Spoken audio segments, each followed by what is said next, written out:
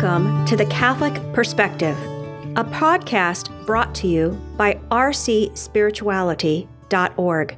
Enjoy the episode. All experts agree that the better spouses communicate with each other, the better their relationship will be, and the more fulfilling their family life will become. Good communication is one way to keep the grace of this sacrament flowing freely. Those same experts also agree that effective spousal communication is one of the most widespread problematic areas among married couples. During dating and courtship, future spouses seem to communicate great. They almost seem to read each other's minds sometimes. What happens after they get married? Why does healthy communication suffer in so many marriages, even among virtuous, well-meaning spouses? In this conference, we will first look at 3 challenges to spousal communication. Then we will look at 2 pieces of practical advice about how to steadily improve spousal communication.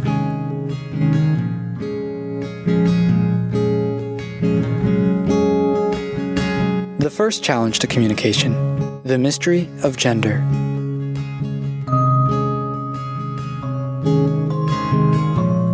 The Bible tells us that when God created mankind, He created us in His own image and likeness.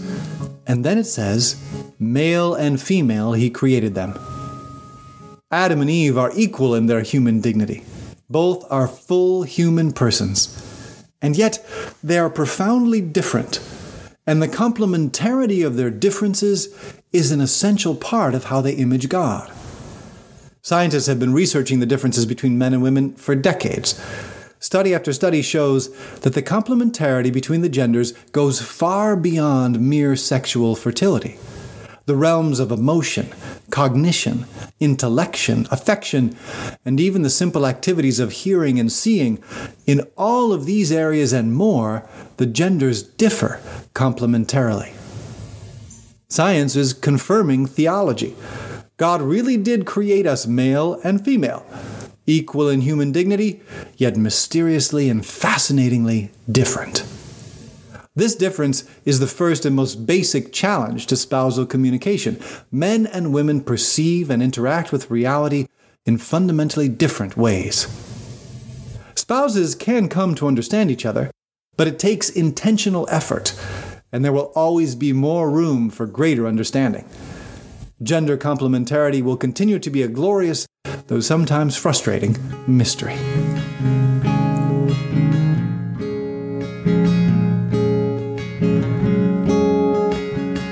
The second challenge to communication: time and space.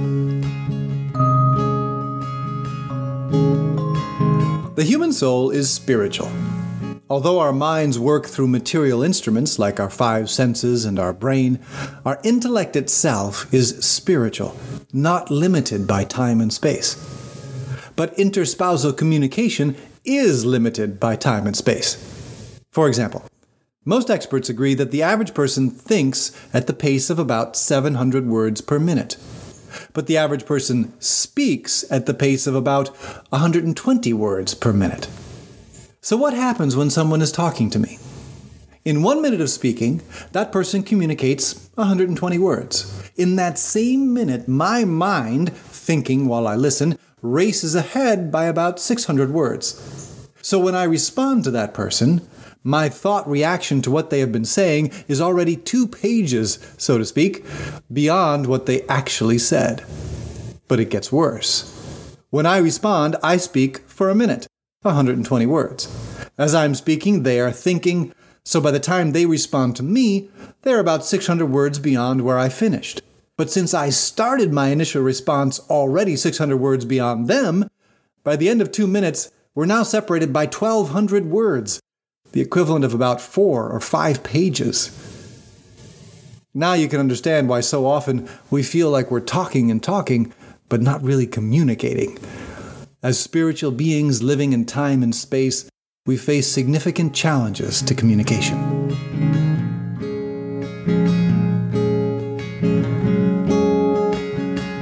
The third challenge to communication: original sin.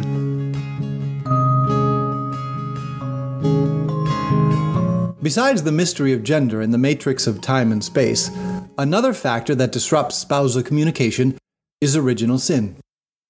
Because our human nature is fallen, we have deeply entrenched selfish tendencies that inhibit us from being good listeners. We tend to turn in on ourselves rather than be sincerely open to others. But that's not the only effect of original sin. Because human nature is fallen, very few families are perfect. As a result, we all grow up in imperfect households.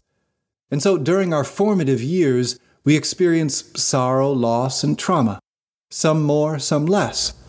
This impacts our personality and the emotional patterns at work in how we interact with other people. Most often, these patterns are not conscious, since they can be formed even during our pre-verbal developmental period.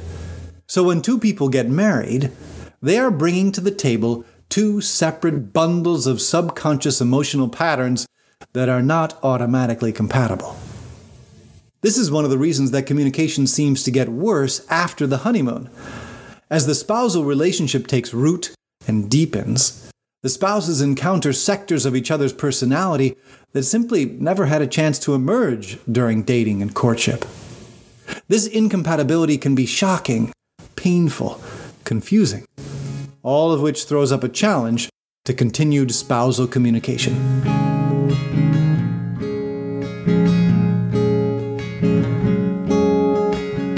So what's the solution?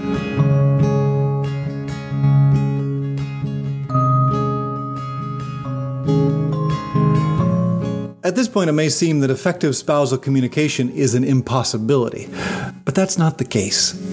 We just need to recognize and accept the fact that there are very good reasons why interspousal communication is not always easy. If we don't accept that, we will never make a firm decision to invest in improving our communication. We'll just think that it shouldn't be so hard, and we'll start blaming our spouse. It's not your spouse's fault. It's human nature's fault.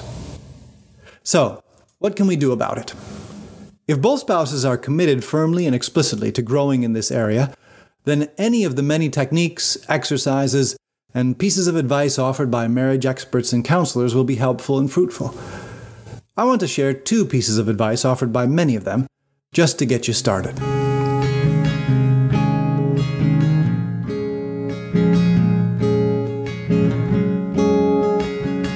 More than a date night.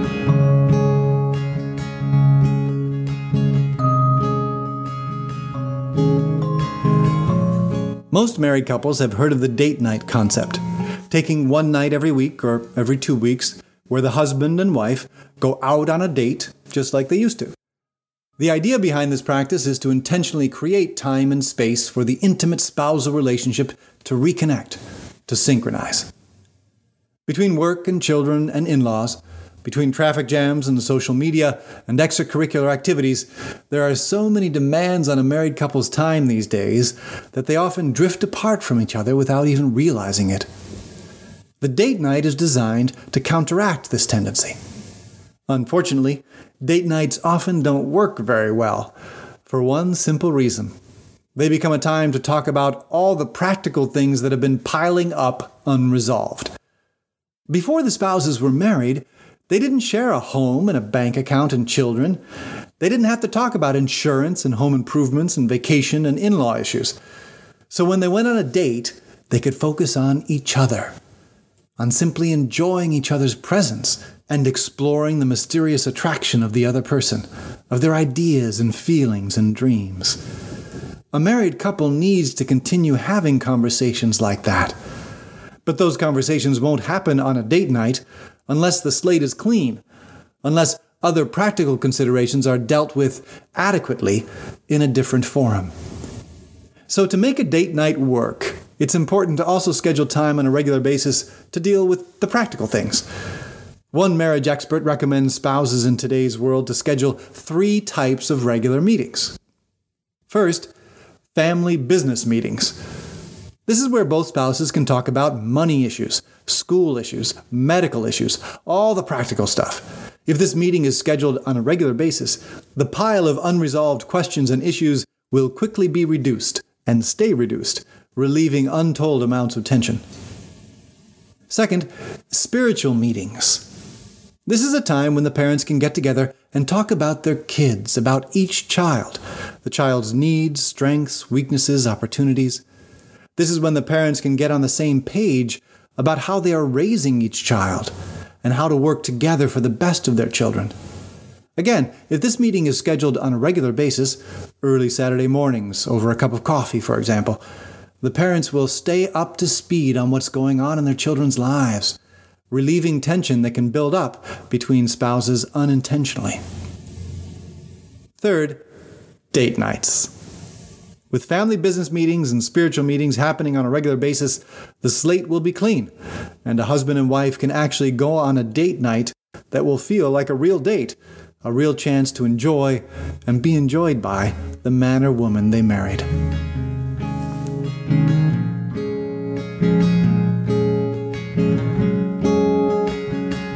LUV Talk.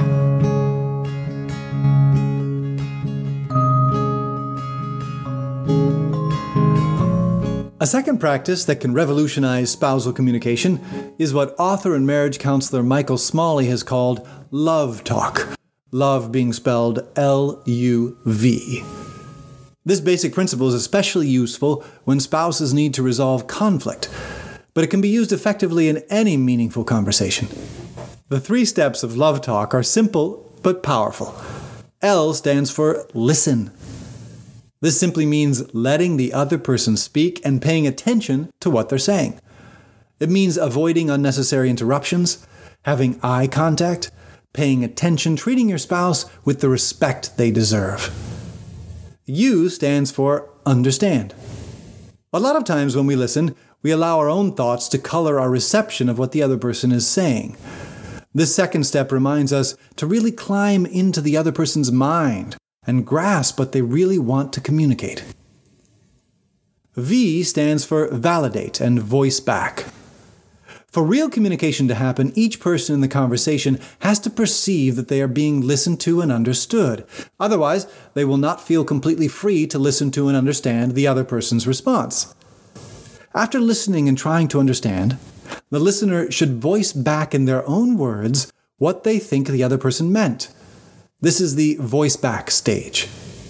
That validates the person who has spoken and also provides an opportunity to clarify anything that may have been misunderstood. Only after the listening spouse has done all 3, L-U-V, should they then express their own thoughts in response.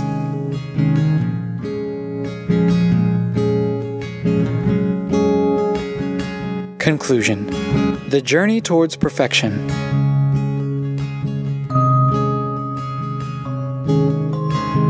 The 3 meetings and love talk are 2 practical pieces of advice that could give you a direction to take if you want to move towards better spousal communication. But no technique will bear fruit without a true desire and firm resolution to grow. And even with the desire and resolution, the challenges will all remain. Here on earth, we are always journeying towards heaven, which means that we will never achieve perfection. But that's okay. After all, the sacrament of marriage is not the goal of life, but a magnificent gift to help us towards life's goal, an ever-deepening and everlasting communion with God. You have been listening to The Catholic Perspective, a resource from rcspirituality.org. Please visit our website and check out more great resources to help you pray, learn, grow, and go. Please join our team of digital missionaries by subscribing at rcspirituality.org.